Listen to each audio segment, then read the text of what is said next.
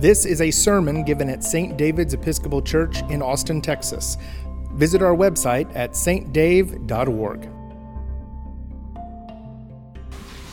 You meant well. You woke up this morning early and you said it's Ash Wednesday. Maybe you said, I will fast. And maybe you said, I will go to church. You didn't make it to 7 a.m. You didn't make it to noon. So you slipped out tonight and you got here at 7:30. Or maybe you didn't make it at all and you're watching us from home.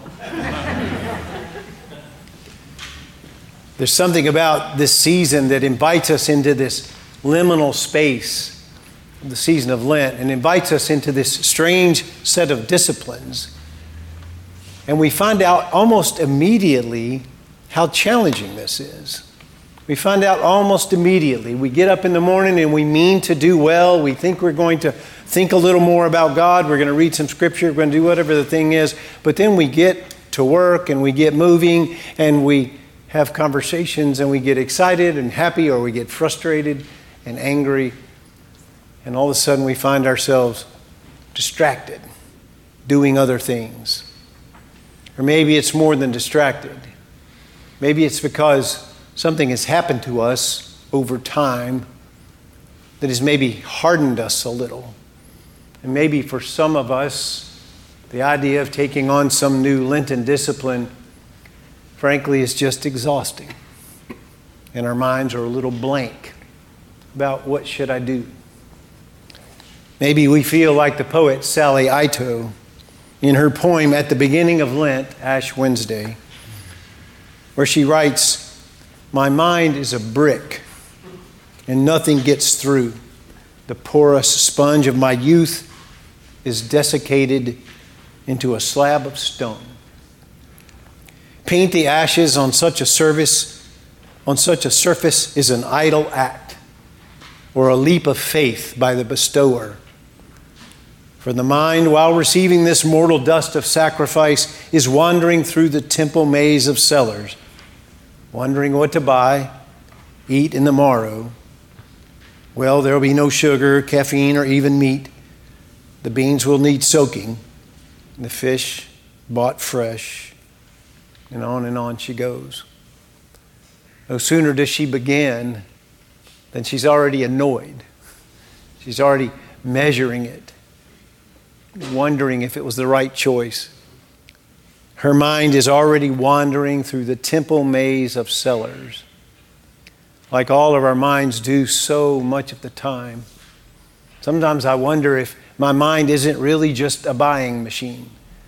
What is the next thing I need to do? What is the next thing I want? What is the next thing I want to do? What other need of mine do I need to satisfy? So we get up in the morning on Ash Wednesday and we commit ourselves. We're going to do better this time. We're going to get this. And maybe you are doing this year what I have done many, many years in my life. Maybe you have decided to take on something huge. You're going to lose 25 pounds in Lent. And it's all because you want to honor the Lord. It doesn't have anything to do with the way you look in the mirror. Or maybe you say, I'm going to read the whole Bible, start in Genesis and all the way to Revelation. I'm going to do it. I'm going to give up alcohol entirely. I'm going to be a vegetarian the entire season. I'm going to stop cussing. I'm going to stop smoking. Just fill in the blank. Whatever the big thing is. And if that's how you're feeling and you're feeling moved and led to that, I want to encourage you to do that, to take that on. But I also think it might be good to think about this from a little different perspective. Sometimes I wonder, much like New Year's resolutions, and I think Lent also becomes that time when we take on something huge and we give it a shot. And it's sort of like when you decide to start working out again, when you haven't worked out in a year, and you go to the gym and you work out for 3 hours, and then you really just regret it for the next week. Because everything hurts and everything's sore. Or when you were in school, or maybe you still are in school, when you thought the best way to prepare for an exam was to just jam it into your head for 3 days straight. Never mind, you didn't pay any attention all semester. Jam it all into your head in 3 days, and then go take the exam. And then you find yourself blanking on the information. Because finally we know that none of those things are the way that we receive mastery of anything. It's not always the big attempt that moves us down the road in the life of faith. So I would invite you to look at your bulletin, because I think this liturgy itself helps us with this. Look at your bulletin and look past the gospel lesson, and you'll see the invitation that Father Chad is going to read to us in a few minutes. It's an invitation to the season. He'll give us a little history about what Lent is for. And then look at the bottom of the last paragraph. And it says that you are invited to a season of self-examination, repentance, prayer, fasting, self-denial, reading and meditating on God's Word. Now, at first blush, you might say, those are huge things. Those are all colossal things. As a matter of fact, it looks like I need to take these 6 weeks off work and check into a monastery or a convent to really focus on these things. And that might be a really good thing to do one day in your life. But actually, given the nature of that gospel lesson and how Jesus invited us into this very subtle, very quiet, very interior thing, maybe the nature of this invitation is not so colossal. Maybe think about these things as small things, as small bites. One little thing. Just take on that one little thing. Every day, I'm going to pause for a moment before I speak and do a little self-examination before whatever's going to come out of my mouth comes out of my mouth. That's self-examination. Doesn't take long. Just commit yourself to doing it at least one time a day. Repentance, that thing that you have just recently begun to struggle with, or that thing that you've been struggling with your whole life. I swear, friends, sometimes I think when I confess my sins to God, I want to say, here I am again, confessing the same old sin, just over and over and over. That little thing that you really need to work on, just repent of it once. Don't do it. Once during the day. Prayer. This is not something that requires you to get up at 4 o'clock in the morning, unless you like 4 o'clock in the morning. But maybe it's the peripatetic prayer of you wandering about your life. You're driving in traffic. Just turn the radio off for a few minutes. Pray. Open your heart and your mind to God just for a minute. Fasting. Isn't that just the perpetual part of who we are? We just kind of constantly wander through this temple maze of sellers, wondering what to buy, what to eat.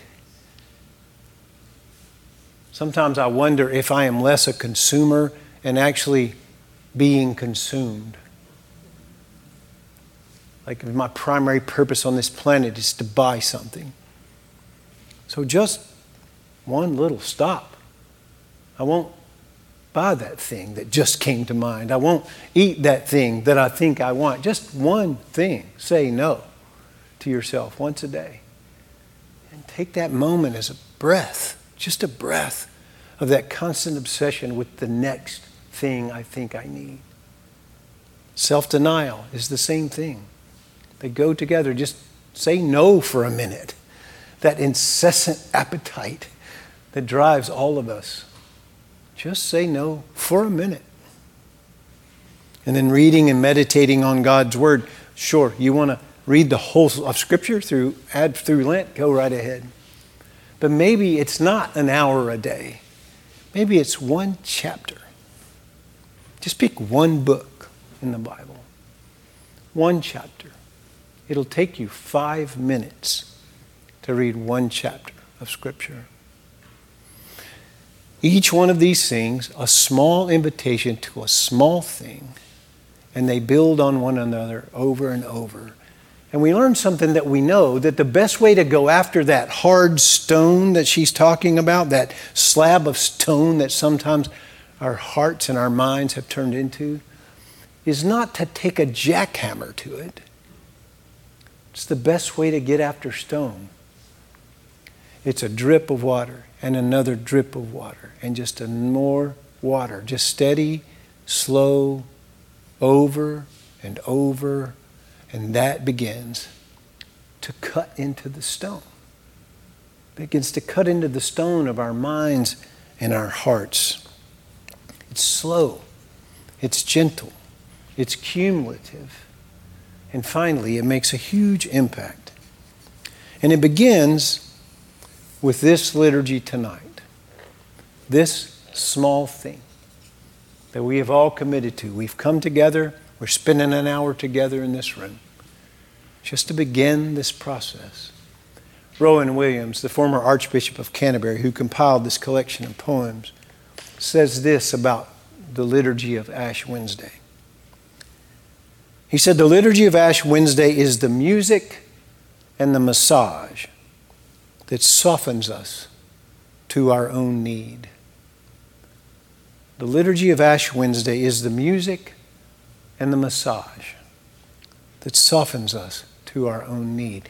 It is the beginning of the slow drip, drip, drip that softens the stone of our hearts, softens the stone of our mind, and softens us to our own need beyond that consumptive need, and instead revealing that true, profound need that is true for all of us.